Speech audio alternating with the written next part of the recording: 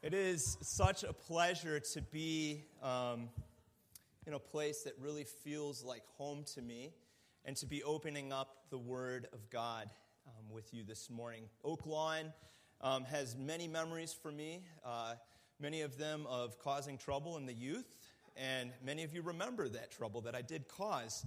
But it was good. The Lord did a lot to teach me about His Word here, to teach me about who He was, and to give me a deep and abiding love for you, my fellow brothers and sisters in Jesus Christ.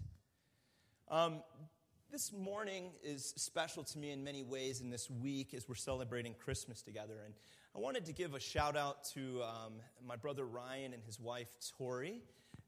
It is such a pleasure to meet my niece Lily. She is beautiful. And Ryan, she's turning all my notions of genetics upside down. I mean, how could someone so cute come from my brother? It's just...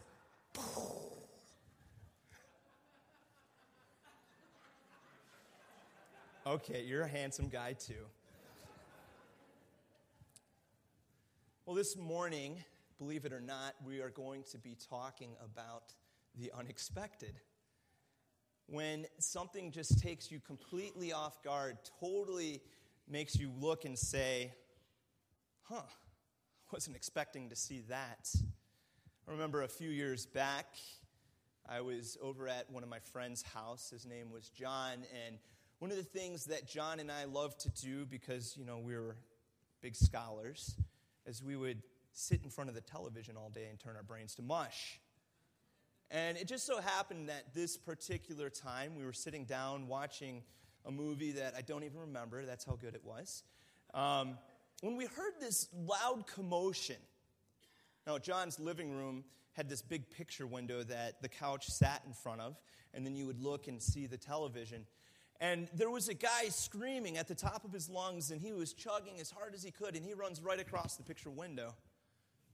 Okay, that's not typical. Well, suddenly we hear a second scream, and this time there's a woman running, and her hair is completely disheveled, and she's holding a baseball bat in her hand, and she stops right in front of the picture window, holding up the baseball bat like William Wallace about to cry freedom. And instead of crying that, she says, "Get them!" And a pack of 6 or 7 kids run from behind her with wiffle ball bats, golf clubs, baseball bats, and any other kind of object that you would bludgeon someone with, and they do her bidding. Now, as this whole scene plays out in front of my eyes, I remember looking over at my friend John and saying, John, I was really not expecting to see that today. Though maybe I should have. I was in West Virginia at the time. Have you ever had something happen that you just were not expecting at all? The unexpected. Something that just doesn't fall in with the normal patterns of the world. We get used to seeing things happen in a certain sort of way, and then when a guy runs across the picture window away from his wife and his kids, you just say to yourself, that's not normal, unless you're in West Virginia. Well, the scriptures have a lot of instances, as you're reading through the way that God worked in the history of this world, that cause you to just step back for a second and say, wow, I was not expecting God to do this in this sort of way. And that's what we're going to see in the text that we're looking at this morning.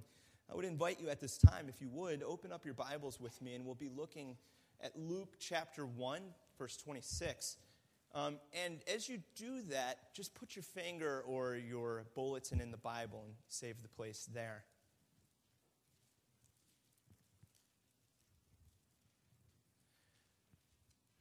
This Christmas message that we've heard so much about can actually become normal to us. But the coming of Jesus Christ was anything but normal. In fact, if we were living in this day and age, many of us would stop dead in our tracks and just say to God, I was not expecting that to happen. Let me begin, before we get into the scriptures, by asking a question. What sort of person would you expect an angel to come and visit? Little facts about angels. In the Old Testament, we see that angels are ministering spirits of God. And as you look at angels, you'll notice that it's not like they occur in every chapter of the Bible. There's certain instances where angels come and they have a certain task to accomplish. In fact, in the scriptures, we only know the name of 2 good angels. We know the name of 1 bad angel, but 2 good angels, Michael and Gabriel. And so their special task predominantly when they come on the scene is that they bear a message of importance from God to us, mankind, working God's saving program in the world. Now, okay, an angel comes. They're bearing a message from God, and it's really important, and we need to understand it. Who would you expect an angel to come to? I was thinking through this a little bit, and, my mind starts going through the big guns. Maybe the angel should come to the President of the United States of America, and he could call together his cabinet, and he has the capacities and the capabilities and the ability to spread and disseminate this message far and wide. I mean, he could call a media gathering like this, and people would come and they would listen to him. Or maybe it would be one of those prominent media personalities, Oprah or one of them, where 50 million viewers would come and listen. And in Jesus' day, you would expect much the same. Wouldn't an angel want to come to, the high priest? Or maybe they would go to the emperor of Rome, because he had the ability to just call the shots. I mean, when he said it, it happened. Surely he could deliver God's message to anyone, anywhere that he wanted to. But that's not what we see when we look at our text today. Let's look together at Luke chapter 1, and we'll be reading from verses 26 to verse 30.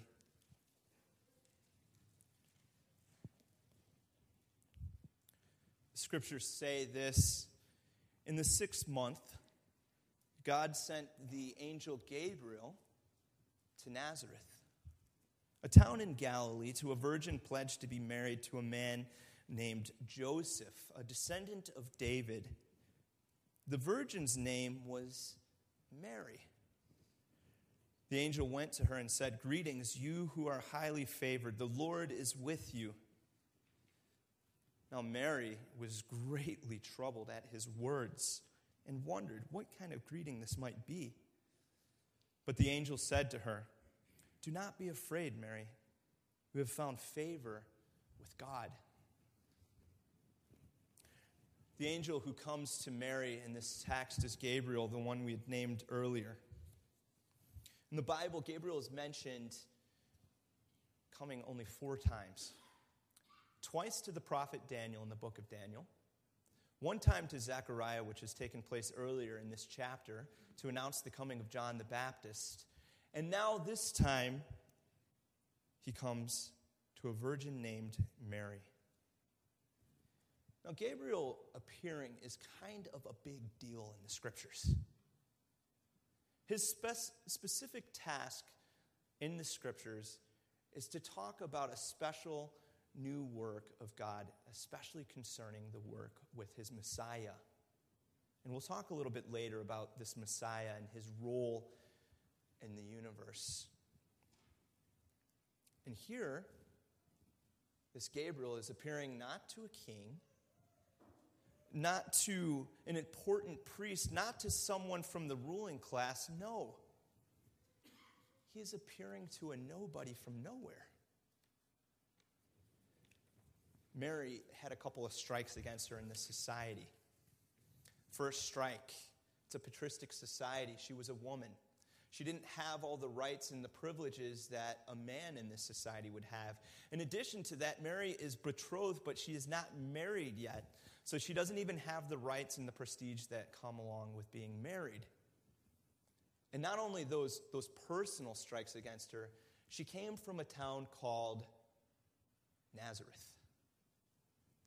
Now, one commentator was talking about this town, and he says it's most likely that Luke mentions this region, Galilee, because most of his readers would have no idea where a town like Nazareth was located. When I'm talking about nowhere here, I'm talking about back of the woods, podunk, nowhere. When you look at John chapter 1, verse 46, Nathanael is confronted with the person of Jesus and where he's from, and he just asks the question, can anything good come from Nazareth? And the applied answer is no. It's back of the woods. So Mary just doesn't seem to fit the bill. Here you have an angel coming, and we would expect him to come to someone great and prestigious, but instead, we come to a person who is a nobody from nowhere with only really one credential that Luke presents to us. She comes from the family line of David, and really, it's only attached to the husband, Joseph, in this passage. We know in other passages that Mary herself was as well. And yet, the angel comes to her and says, "Greetings, you who are favored," not just favored, but highly favored. "The Lord is with you." That phrase, to be highly favored, is an important phrase when we're studying this passage. It's especially important when we consider the significance of Mary. You may be aware, but over church history, Mary's nature has been much talked about. Is she in some way in special standing with God? Does she have a sin nature? All these questions have been asked, and this particular passage at times has been referenced to ask that question. Favor signifies this, that God has graciously chosen someone for a special task. And so when we're looking here, or in the scriptures, we see other instances of this, like Noah, who was spared from the flood, or Gideon, who was chosen to be a judge, or Hannah, who was to have the child Samuel, or David, when he was given the Ark of the Covenant. And so when we consider the person of Mary, she's not unique in her nature, who she intrinsically is. She's unique in her role. Gabriel is announcing that you have a very special task that is laid before you, and God favors you in this sort of way. But let's not miss the point. An angel comes and announces this special favor to a nobody from nowhere. It's so unexpected that the scriptures tell us in verse 28 that Mary just stops talking. And she wonders what all of this could mean. She's mulling it over in her head. She's saying, this doesn't happen in our society. People don't just come and talk to people like me. What is going on here? But again, the angel comes and he reassures her and says, do not be afraid, and reaffirms that she has a special task. You are highly favored. So now we're going to move from who would an angel come to ask the next question. What is Gabriel going to talk to her about? What is he here visiting Mary for? Why did he come? As I stated earlier, we could probably think about this ahead and realize that she's going to be talking something about the Messiah. This is why Gabriel comes. This is why he shows up. And that leads us to another question that we'll delve into now. Who is this Messiah? What's his purpose? Why would he come to this world? Well, to say it short, the Messiah was the long-awaited, expected king of Israel. Now, when we're talking about kingship here, it's important to note that it's not just like one of the kings amongst others. This is the king. This is the king who would completely be superior to all of his predecessors before him in all ways. He would rule and he would reign with an eternal sort of authority. His authority would be unchallenged, and he would share a special relationship with God like none other in human history. Psalm chapter 2, verses 7 and 9 says this, "You are my son, and today I have become your father. Ask of me, and I will make the nations your inheritance, the ends of the earth your possession. You will rule them with an iron scepter. You will dash them to pieces like poverty." An internal rule, an all-encompassing rule. This means that I could go as far north as the North Pole, and Jesus Christ has dominion there. Or we go all the way south to the South Pole, and he is sovereign. We go to any mountain's peak. We go to any hidden island. We go to any place in this earth, even under a cave, and Jesus Christ is in charge. This is the type of rule that I'm talking about here. Not some kind of additional king in a little land called Israel. The king. Now, how would I expect the king to come into the world? I think I would expect him to come with all the pomp and the regality of any world-class king that you would expect. Mark Twain, in his classic work, The Prince and the Pauper, helped me to visualize just how a future king was brought into the world. And let me read an excerpt from that for you here. In the ancient city of London, on a certain autumn day, in the second quarter of the 16th century, a boy was born to a poor family, and his name was Canty, and they did not want him. But on the same day, another English child was born to a rich family of the name Tudor, who did want him. All of England wanted him too. England had so longed for him and hoped for him and prayed God for him that now that he was really come, the people went nearly mad for joy. Mere acquaintances hugged and kissed each other and cried. Everyone took a holiday. High and low, rich and poor, feasted and danced and sang and got very mellow, and they kept this up for days and nights together. By day, London was a sight to see, with banners wavering from every balcony and housetop and splendid pageants marching along.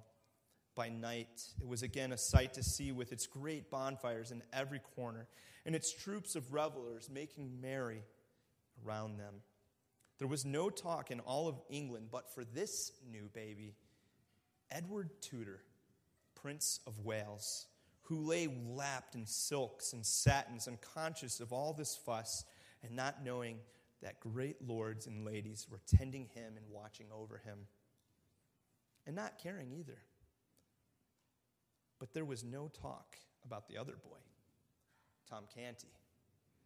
He was lapped in his poor rags, except among a family of paupers who had just come to trouble with his own presence. As we look at the birth of a future king, we would expect things of great celebration. It brings joy, expectation, hope. And yet, our text announces something that is quite unexpected again. The coming of the king, the ruler of this world, is going to feel to us more like Tom Canty, the pauper, than it is Edward, the prince. Let's keep looking in the scriptures, and we're going to see this expectation of the Messiah is declared to Mary. Verse 31, "You will be with child and give birth to a son, and you are to give him the name Jesus. He will be great, and he will be called the Son of the Most High. The Lord God will give him the throne of his father David, and he will reign over the house of Jacob forever. His kingdom will never end." This is the king. There's no question about it. This is who Gabriel had come time and time again to talk about, who the prophets had talked about. This king would be named Jesus, which means the Lord saves. He has some sort of salvific work that he came to this world to do in God's name. He would have a unique relationship with God, and his role in this world would be unique. Verse 31 talks about exalted claims of him. He is great, and there's no qualification attached to that greatness. It says that he would be Son of the Most High. This is sonship language. attached only to the king. There is no one else that fits this bill. And as we stated earlier, his relationship to God would be unmatched in every way. He would rule from David's throne in a way that David, his father, had not. Isaiah 9, 6-7 reads, "For to us a child is born, to us a son is given, and the government will be on his shoulders, and he will be called Wonderful Counselor, Mighty God, Everlasting Father, Prince of Peace. Of the increase of his government and the peace that there will be no end. He will reign on David's throne and over his kingdom, establishing and upholding it with justice and righteousness from that time on and forever." Already in Luke, we see that this Jesus has this exalted nature. There is something quite different about him. He was expected. But to a woman named Mary, in a town like Nazareth, the king of the universe, like a common poor person, I never would have expected that. The passage moves forward as Mary asks a very legitimate question in verse 34. "How will this be?" Mary asks, "since I am a virgin?"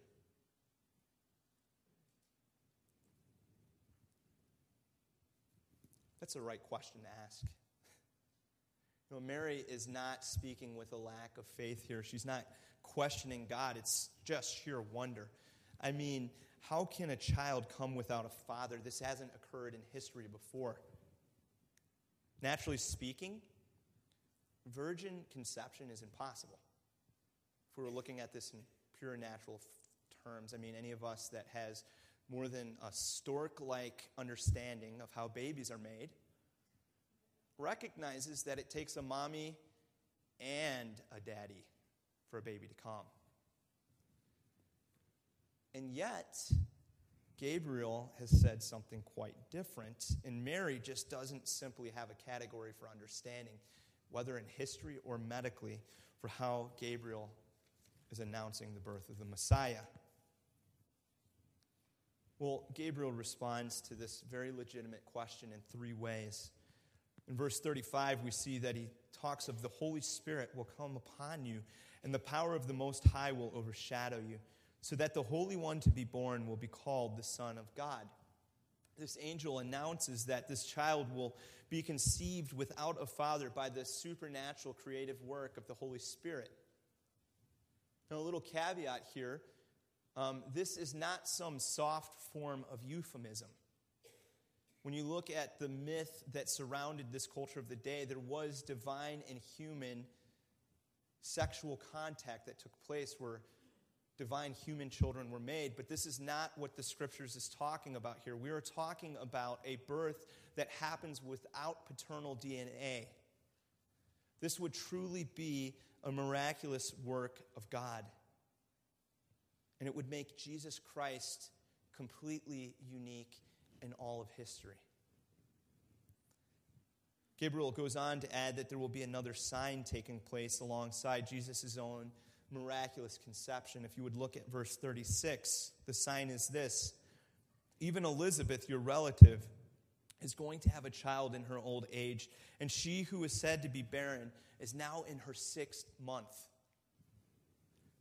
She who was barren is now in her 6th month. It is a special sign of God. In fact, in the Scriptures, there are only a few instances of a barren woman being given a child. We see this with Sarah when Isaac was born, and Rebekah when Jacob and Esau came. We see this with Manoah's wife in Judges chapter 13 with Samson. We see this with Hannah and Samuel, and now we are seeing this with Elizabeth and John the Baptist.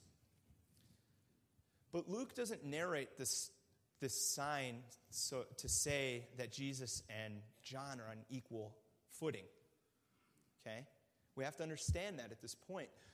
John's birth is a sign, and it serves as a sign. And while it is wonderful, it has precedence. Jesus' birth virgin birth is without precedence. It's never happened before.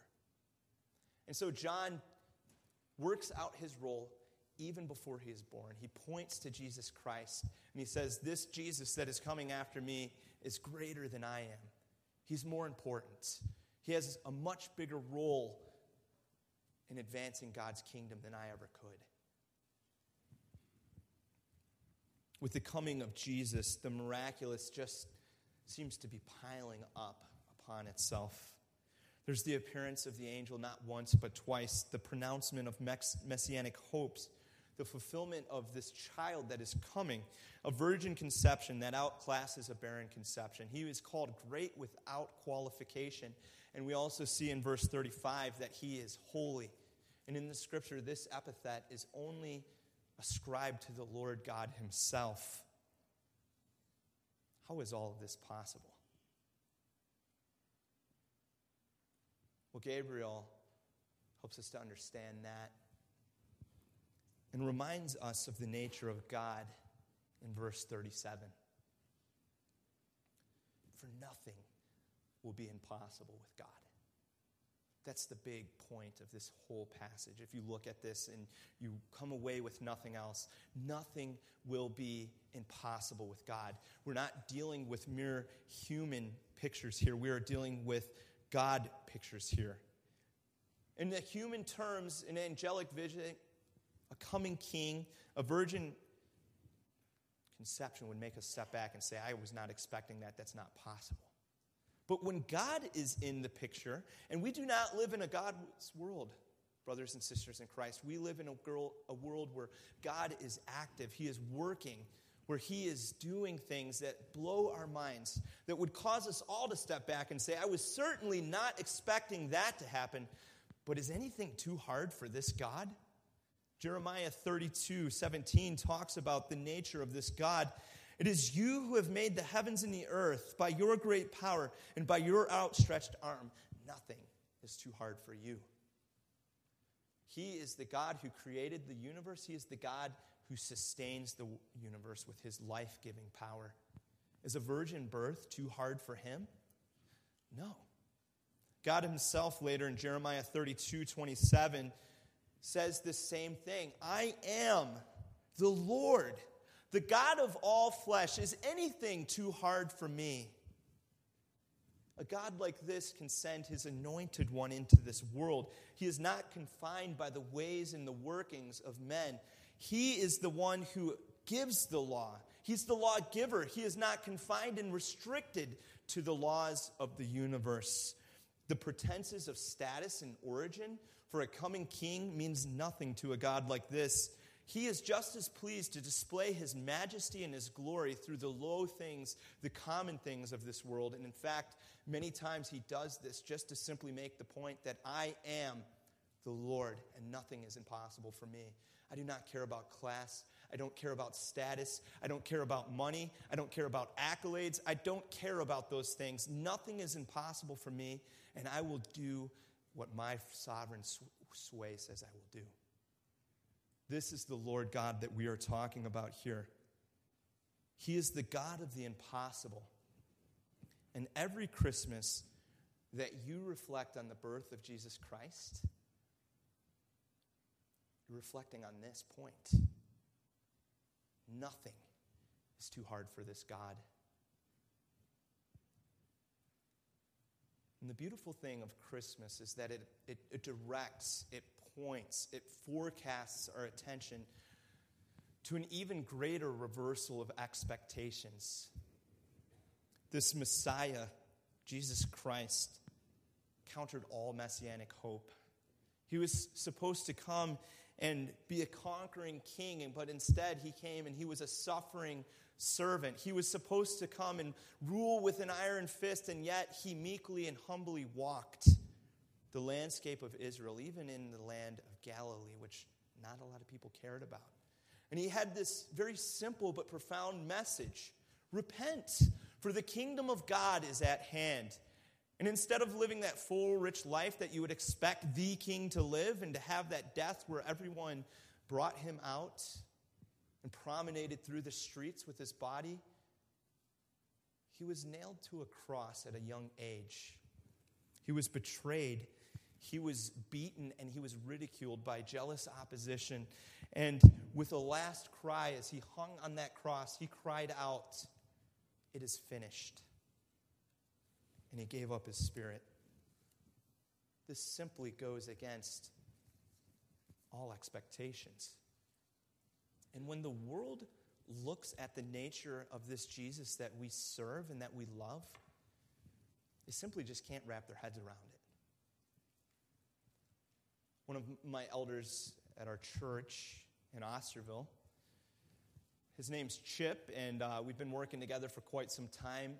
He's an amazing guy. He's been serving in youth ministry for 20 years as a staff member at the church. And he and his wife recounted to me a time that they saw someone from the world just have their expectations of Jesus turned upside down. He and his wife Carla were in Connecticut, her hometown, and they were attending kind of like the Christmas pageant to end all Christmas pageants. I mean, they put everything into this thing, no expenses spared, and it ran 15 consecutive times throughout the Christmas season. It's kind of a big deal. Well, the beauty of a pageant of this nature is that it had this big attractive draw. It would bring people from all over the community, and they'd come and they would sit and they would listen to the Christmas story. And this particular year that Chip recounted was kind of like the year that ended all years. I mean, they really knocked it out of the park, displaying the birth of Jesus Christ. And it led all the way up to his death on the cross. Chip remembers as they were leaving, a woman was commenting to her husband, and she said, "Wasn't that just beautiful? I mean, the songs and the music in the background and the sets and the designs, and that story, it was just so powerful. But it's too bad that he had to die in the end." And you know, it is too bad that he had to die in the end if we're talking about, once again, merely human situations. But that's not what we're talking about here. We are talking about the God of the universe who did something very profound through his Messiah, Jesus Christ. You know, God knew that your biggest problem in this world has nothing to do with your 401k. He knew that you don't need the bigger house. He knew that your family, even though there's a lot of problems that go on and all families experience those problems, isn't the biggest issue that surrounds your life. He knew that your medical struggles, though for some of you might be many, isn't the biggest deal. The biggest deal in your life is your relationship with him, and where you stand before him, and whether or not you are in right relationship with him. And so the scriptures tell us in a passage like Ephesians 2, 1-3, that for you were dead in your transgressions and sins. Every single one of us, me, you, had no relationship with God, no right to talk to God, no access to him. We had sinned against him. We had turned our backs on him. And you used to live in this way, and you followed the ways of this world and the ruler of the kingdom of the air, the spirit who is now at work in those who are disobedient. You were more in relationship with Satan than you were with God. All of us also lived among them at one time, gratifying the cravings of our sinful nature and following its desires and thoughts. Like the rest, we were by nature objects of wrath. We were not in right relationship with him. We were, in fact, on the complete opposite end of the spectrum. Your standing with God was perilous. So Jesus didn't care about the expectations to be the king, to conquer Roman rule. Insignificant compared to the bigger problem. And in Luke chapter 19, he identified the true nature of the problem and why he had come. For the Son of Man came to seek and to save that which was lost. Jesus Christ, if he was just a man, and if he was just here to be a Messiah like we would want, it was too bad if he died in the way that he did. But Rome wasn't our biggest problem. Sin was. And God sent his Son to the world to deal with that problem, not with the problems of our petty squabblings and our inability to have peace in this world. God wanted his holy standards satisfied through his Son, Jesus Christ.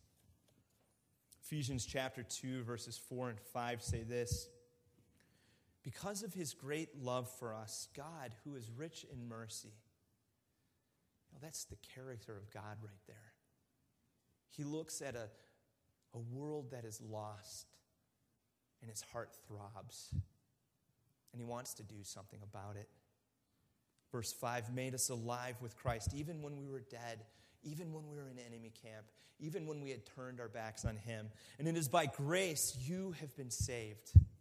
The scriptures teach us that Christ came and he died to do the impossible, to save a lost and dying world from their sins. And there is only one way to access, to stand in right relationship with God, to renew your relationship with him. And the scriptures say it's very simple. It's faith. It's looking at your own righteousness, your own merits, and saying, I am completely wicked, I am destitute, I am lost. There is nothing in and of myself that I could do to earn my standing before such a holy and a sovereign God. It's turning away from that and saying, I am no longer going to lead my life like the world does. I'm going to start following his program. And it's accepting Christ, placing your faith in him as God's provision for your sin. Romans 10:9 says this: if you confess with your mouth that Jesus is Lord and believe in your heart that God raised him from the dead, you, each one of you in this room today, we all would be saved. A relationship with God would be entirely different, and it would all balance and weigh upon the shoulders of Jesus Christ himself, God's Son. So how do we respond to such a great God who reverses our expectations, who sent his Son not to be the king like we would have expected, but to do something far greater, to die in our place? I think Mary sets the pace. If you look at verse 38, after she hears Gabriel's description of God, she says this: behold, I am the servant of the Lord. Let it be to me according to your word. And the angel departed from her. Mary had this worldview that every believer in Jesus Christ should have. If all those things that Gabriel had told her about God, especially that one phrase, for nothing will be impossible with God, what does that mean about our lives? What does that mean about our stance with God? It means everything. It means that there is nothing in your life that should take you by surprise when you know that God is in control. There's nothing that this world can throw at you. There's nothing that God can call you to, and you can look at God and you can counterpoint him and you can argue him and you can say, that's too big for me. I just can't pull that off, God. There's no way. He is in control. In this Christmas season, as you reflect on the message of the coming of Jesus Christ and the way that God had turned every expectation upside down on itself, recognize that your response to God should be like Mary's. I am your servant. My hand is open, Lord. I trust you with my life. Do with me as you will.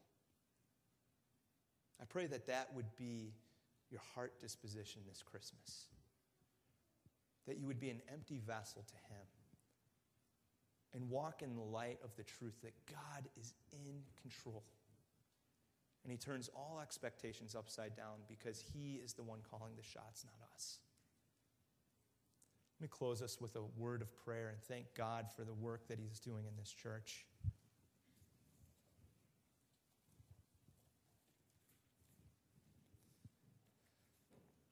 Father in heaven,